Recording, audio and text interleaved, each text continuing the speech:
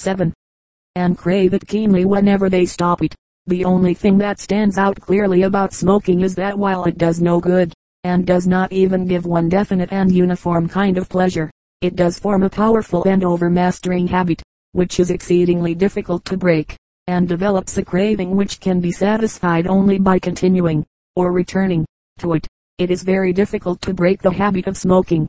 As a matter of practical experience, not one smoker in 50 who tries to swear off ever succeeds in doing so permanently. Why then should anyone form a habit, which is of no benefit whatever, which is expensive, and pleasant to others, and which may become exceedingly injurious, simply for the sake of saddling oneself with a craving which will probably never be got rid of all the rest of one's life?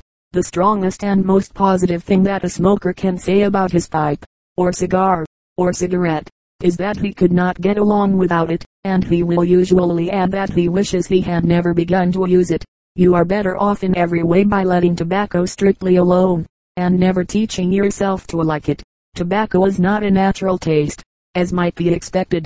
In the case of such an utterly useless drug, we have no natural liking or instinct for it, and the taste for it has to be acquired just as in the case of alcohol, only as a rule with greater difficulty and with more painful experiences of headache, nausea, and other discomforts. Illustration: a Board of Health examination for working papers. The Board of Health of the City of New York requires that all children between the ages of 14 and 16 shall have certificates of good health before they can be employed in business. Any employer who hires a child without such a certificate is liable to a heavy fine. This law is to protect the health of both the worker and the public. Nicotine, a powerful poison. Tobacco contains and depends largely for its effects upon considerable amounts of a substance called nicotine. This is a powerful poison, even in very small doses, with only feeble narcotic, or pain-deadening, powers, but fortunately, the larger part of it is destroyed in the process of burning. Enough, however, is carried over in the smoke, or absorbed through the butt of the cigar or cigarette, or the mouthpiece of the pipe, to injure the nervous system, especially in youth. As will be seen in the chapter upon the care of the heart, it especially attacks the nerves supplying the heart, and is thus most harmful to growing boys, on account of its injurious effects upon the nerves of the heart. Smoking has long been forbidden by trainers and coachers to all athletes who are training for a contest or race. In addition to its poisonous effects upon the nervous system, tobacco also does great harm to boys and young men by providing them with an attractive means of filling up their time and keeping themselves amused without either bodily or mental effort. The boy who smokes habitually will find it much easier to waste his time in daydreams and gossip, and tends to become a loafer and an idler. The advantage that non-smokers have over smokers, when both of these influences are taken together, it is little wonder that the investigations of Dr. Seffer, the medical director of Yale, showed that out of the 187 men in the class of 1881, those not using tobacco during their college course had gained, over the users of tobacco, 22% in weight, 29% in height, 19% in growth of chest, and 66% in increase of lung capacity. Illustration: a test of clear head and steady nerves. The boy who smokes cigarettes finds it increasingly difficult to obtain a position in a bank or other large commercial house. In the Amherst graduating class for the same year, the non-users of tobacco had gained 24% more in weight, 37% more in height, and 42% more in growth of chest than had the smokers. In lung capacity, the tobacco users had lost 2 cubic inches, while the abstainers had gained 6 cubic inches. As a wet blanket upon ambition, a drag upon development, and a handicap upon success in life, the cigarette has few equals and no superiors. The stained fingers and sallow complexion of the youthful cigarette smoker will generally result in his being rejected when applying for a position. The employer knows that the non-smoking boy is much more likely to succeed in his work and win his way to a position of trust and influence than is the cigarette fiend, especially in these days of sharp competition. No boy can afford to contract a habit which will so handicap him in making his way as will the cigarette habit.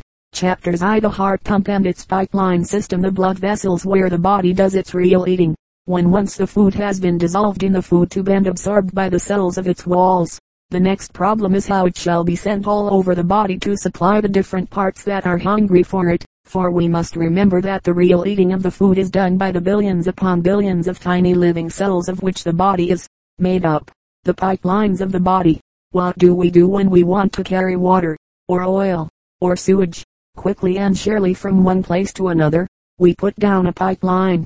We are wonderfully proud of our systems of water and gas supply, and of the great pipelines that carry oil from wells in Ohio and Indiana clear to the Atlantic coast.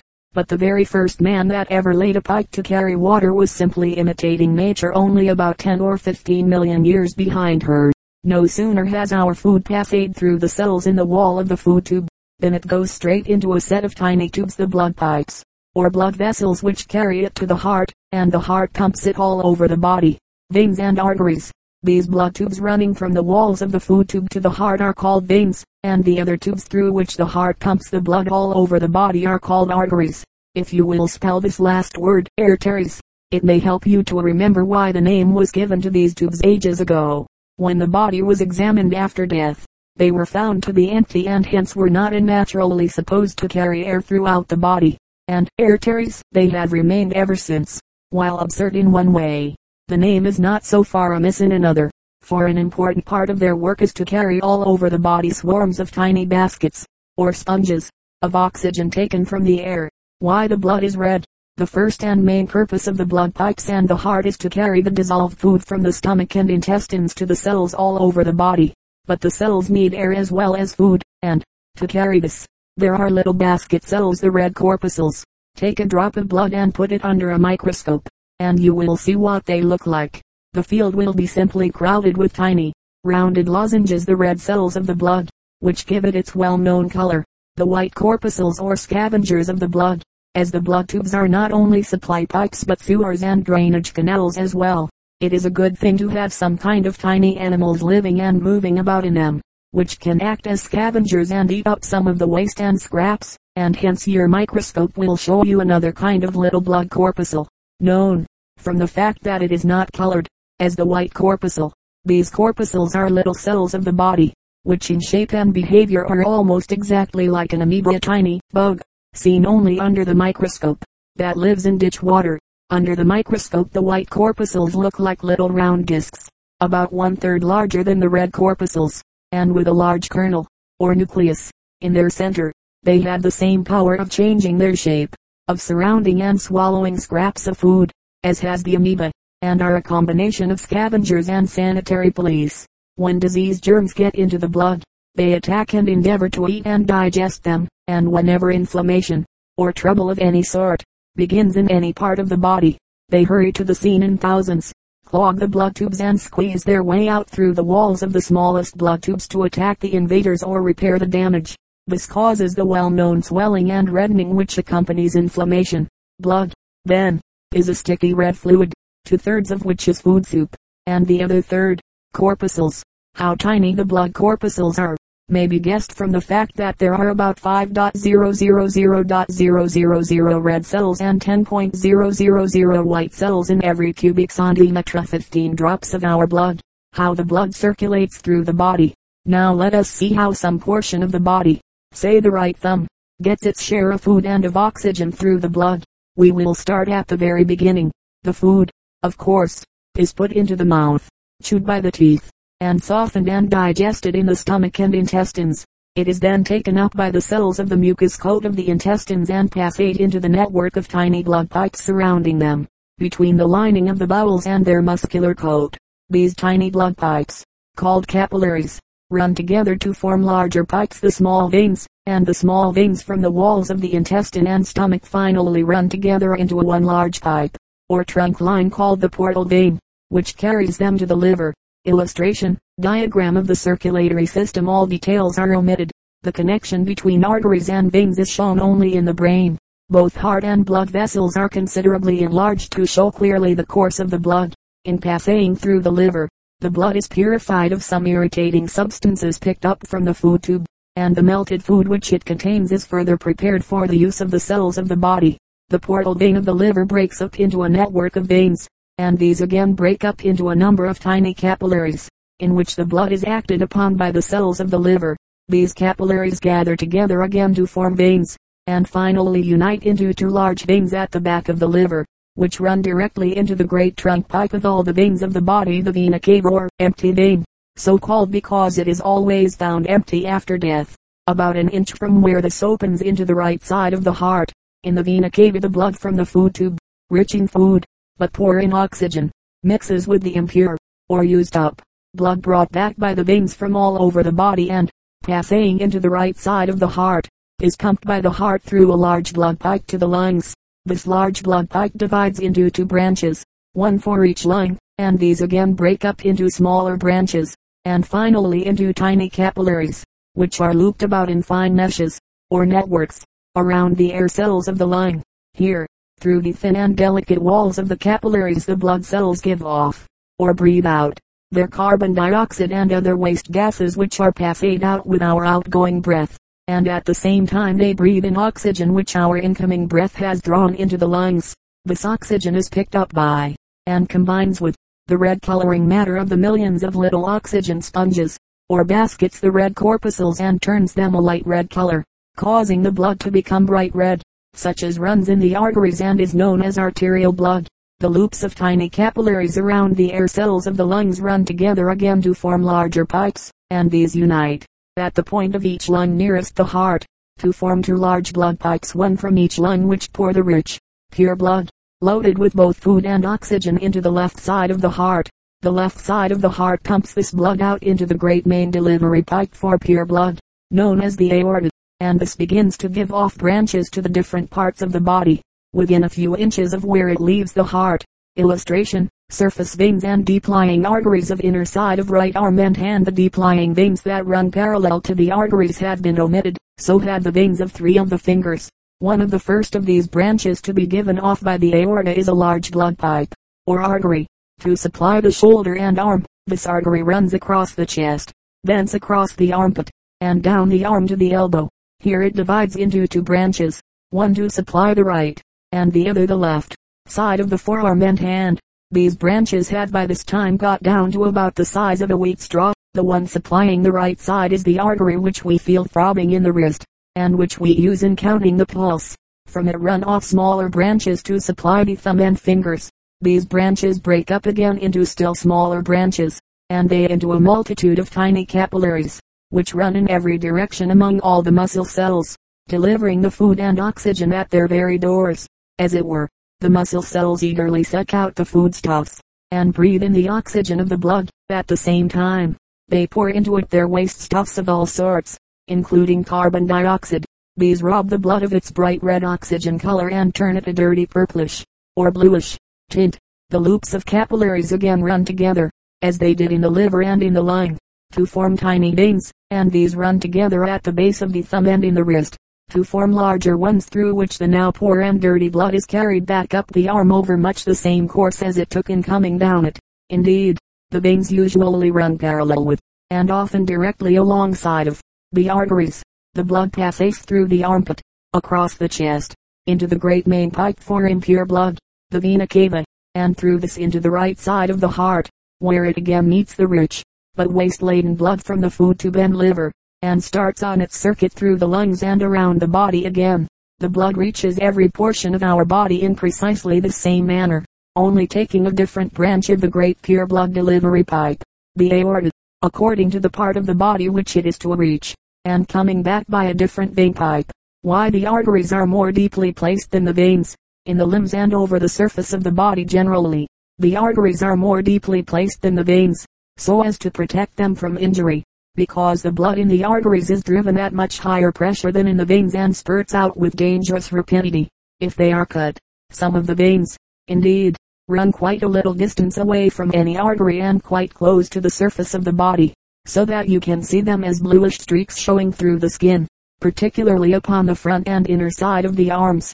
The capillaries, of course, the blood pipes into which the food is sucked through the walls of the food tube, and those in the lung, through which the oxygen is breathed, as well as those in the thumb through which food is taken to the muscle cells, had the tiniest and thinnest walls imaginable. For once, the name given them by the wise men capillaries from the Latin capula, a little hair, fits them beautifully, except that the hairs in this case are hollow, and about 1/20th of the size of the finest hair you can see with the naked eye. So tiny are they that they compare with the big veins near the heart, into which they finally empty, much as the smallest and slenderest twigs of an elm do with its trunk. What they lack in size, however, they more than make up in numbers, and a network of them as fine and close as the most delicate gauze goes completely around the food tube between its mucous lining and muscular coat, though thickest and most abundant on the inner and outer surfaces of the body. Every particle of the body substance is shot through and through with a network of these tiny tubes, so close and fine is this network in the skin, for instance, that, as you can readily prove, it is impossible to thrust the point of the finest needle through the skin without piercing one of them and drawing blood, as we say, or making it bleed. From this network of tiny, thin-walled tubes, the body cells draw their food from the blood. The meaning of good color. It is the red blood in the spongy network of tiny vessels that gives a pink coloring to our lips and the flush of health to our cheeks. Whenever for any reason the blood is less richly supplied with food or oxygen, or more loaded with smoke and other body dirt than it should be, we lose this good color and become pale or sallow. If we will remember that our hearts, our livers, our brains, and our stomachs, are at the same time often equally pale and sallow, that island badly supplied with blood as our complexions, we can readily understand why it is that we are likely to have poor appetites, poor memories, bad tastes in our mouths, and are easily tired whenever, as we say, our blood is out of order. The blood is the life. Starve or poison that, and you starve or poison every bit of living stuff in the body. The heart structure and action of the heart. Now what is it that keeps the blood whirling round and round the body in this wonderful way? It is done by a central pump, or more correctly, a little explosive engine, with thick muscular walls, called the heart, which everyone knows how to find by putting the hand upon the left side of the chest and feeling it beat. The heart is really a bulb, or pouch, which has ballooned out from the central feed pipe of the blood supply system, somewhat in the same way that the stomach has ballooned out from the food tube. The walls of this pouch, or bulb, are formed of a thick layer of very elastic and powerful muscles, almost as thick as the palm of your hand. When the great vein trunk has poured blood into this pouch until it is swollen full and tight, these muscles in its walls shut down sharply and squirt or squeeze the blood in the heart pouch into the great artery pipe, the aorta. In fact, you can get a very fair, but rough, idea of the way in which the heart acts by putting your half-closed hand down into a bowl of water and then suddenly squeezing it till it is shut tight, driving the water out of the hollow of your hand in a jet, or squirt. But, some of you will ask at once, what is to prevent the blood in the heart, when the muscle wall squeezes down upon it, from shooting backward into the vena cava, instead of forward into the aorta? Nature thought of that long ago, and ingeniously but very simply guarded against it by causing two little folds of the lining of the blood pipes to stick up both where the vena cava enters the heart and where the aorta leaves it, so as to form little flaps which act as valves. These valves allow the blood to flow forward, but smack together and close the opening as soon as it tries to flow backward. While largest and best developed in the heart, these valves are found at intervals of an inch or two all through the veins in most parts of the body, allowing the blood to flow freely toward the heart, but preventing it from flowing back, as the heart has to pump all the blood in the body twice, once around and through the lungs, and once around and through the whole of the body. It has become divided into two halves, a right half, which pumps the blood through the lungs and is slightly the smaller and the thinner walled of the two, and a left half, which pumps the purified blood, after it has come back from the lungs, all over the rest of the body. Illustration: the exterior of the heart showing the strands of muscle that compose it, the arteries and veins that feed and drain the muscle coat, and fat protecting these. Each half, or side, of the heart has again divided itself into a receiving cavity, or pouch, known as the auricle, and a pumping or delivering pouch, known as the ventricle, and another set of valves has grown up between the auricle and the ventricle on each side of the heart. These valves have become very strong and tough, and are tied back in a curious and ingenious manner by tough little guy ropes of tendon, or fibrous tissues, such as you can see quite plainly in the heart of an ox. It is important for you to remember this much about them, because, as we shall see in the next chapter, these valves are one of the parts of the heart most likely to wear out, or become diseased. Illustration: diagram of valves in the veins and heart. In the blood flows forward naturally, and is shown what would happen were the blood to reverse its course, as it does when it meets an obstruction. the pockets would fill until they met and closed the passageway. Heartbeat and pulse.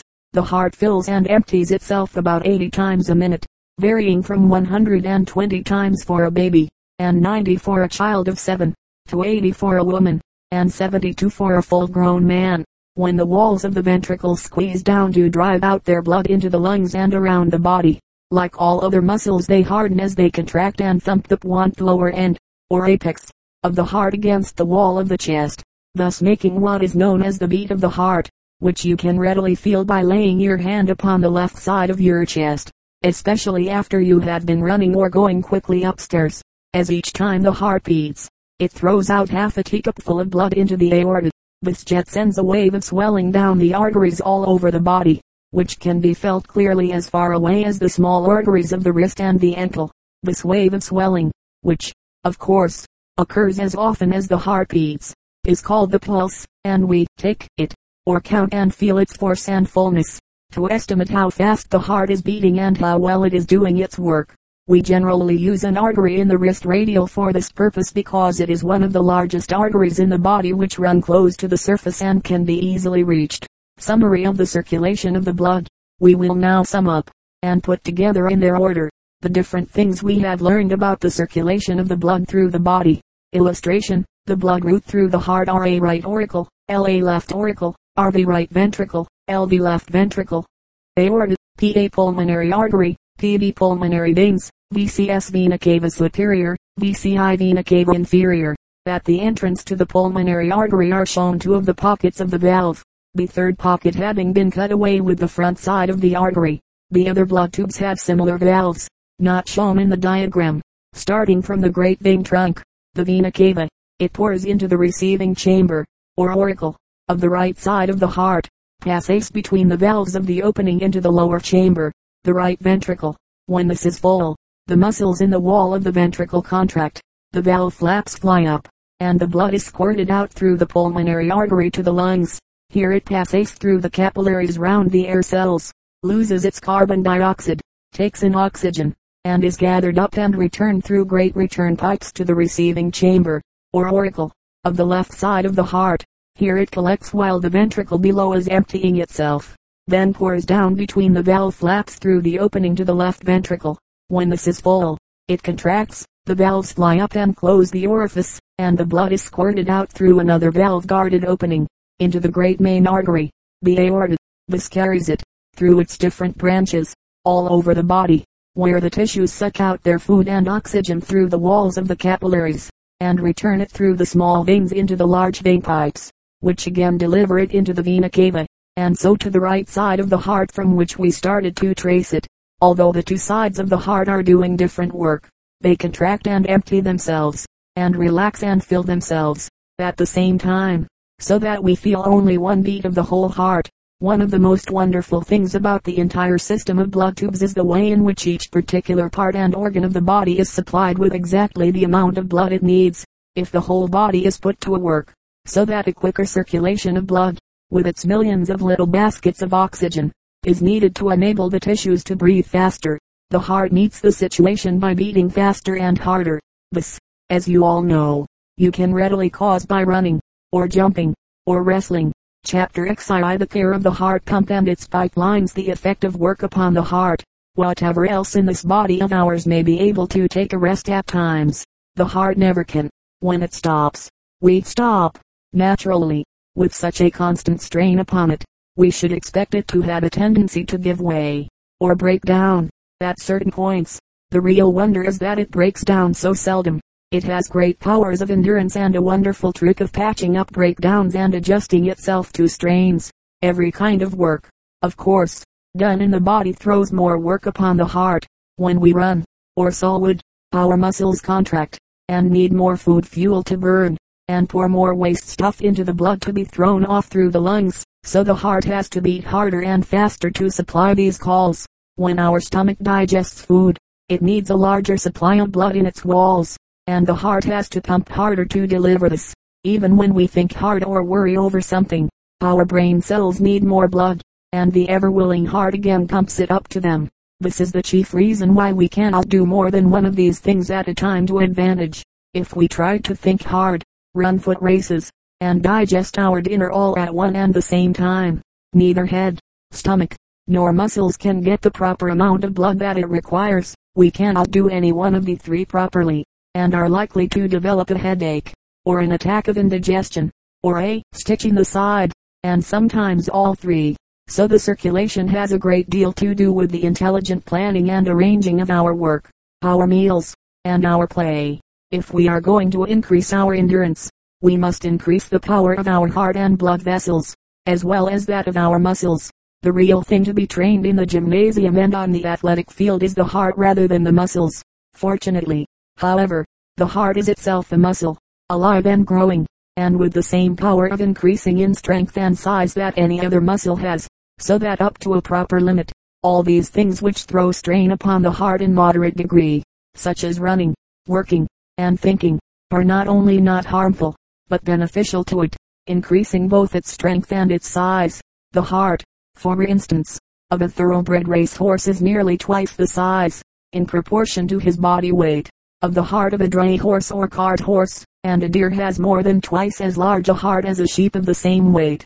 The important thing to bear in mind in both work and play, in athletic training, and in life, is that this work must be kept easily within the powers of the heart and of the other muscles, and must be increased gradually, and never allowed to go beyond a certain point, or it becomes injurious, instead of beneficial, hurtful, instead of helpful. Overwork in the shop or factory, overtraining in the gymnasium or on the athletic field, both fall first and heaviest upon the heart. Importance of food, air, and exercise. At the same time, the system must be kept well supplied through the stomach with the raw material both for doing this work and for building up this new muscle. When anyone, in training for an event, gets stale, or overtrained, and loses his appetite and his sleep, he had better stop at once, for that is a sign that he is using more energy than his food is able to give him through his stomach, and the stomach has consequently gone on a strike. How to avoid heart overstrain and heart disease. The way, then, to avoid overstrain and diseases of the heart and blood vessels is, first, to take plenty of exercise, but to keep that exercise within reasonable limits, which, in childhood, ought to be determined by a school physician, and in workshops and factories by a state factory physician. Second, to take that exercise chiefly in the open air, and as much of it as possible in the form of play, so that you can stop whenever you begin to feel tired or your heart throbs too hard. In other words, whenever nature warns you that you are approaching the danger line. Third, to keep yourself well supplied with plenty of nutritious, wholesome, digestible food, so as to give yourself, not merely power to do the work, but something besides to grow on. Fourth, to avoid poisonous and hurtful things like the toxins of infectious diseases, and alcohol, tobacco, and other narcotics, which had a harmful effect upon the muscles, valves, or nerves of your heart, or the walls of your blood vessels.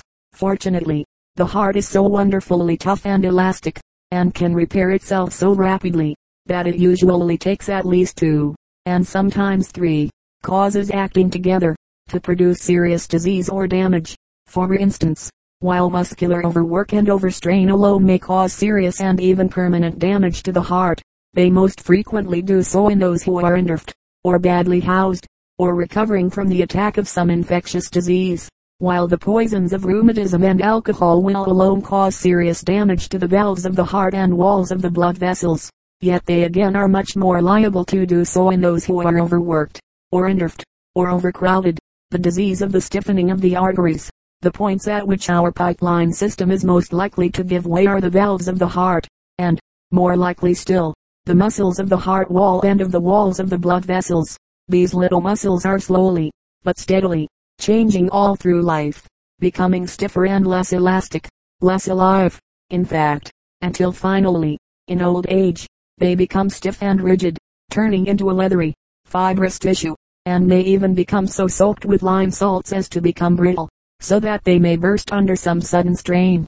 When this occurs in one of the arteries of the brain, it causes an attack of apoplexy, or a stroke of paralysis. Overstrain, or toxins in the blood, may bring about the stiffening of the arteries too soon, and then, we say that the person is old before his time. A man is literally as old as his arteries. The causes which will hasten the stiffening of the arteries are, first of all, prolonged overwork and overstrain, due especially to long hours,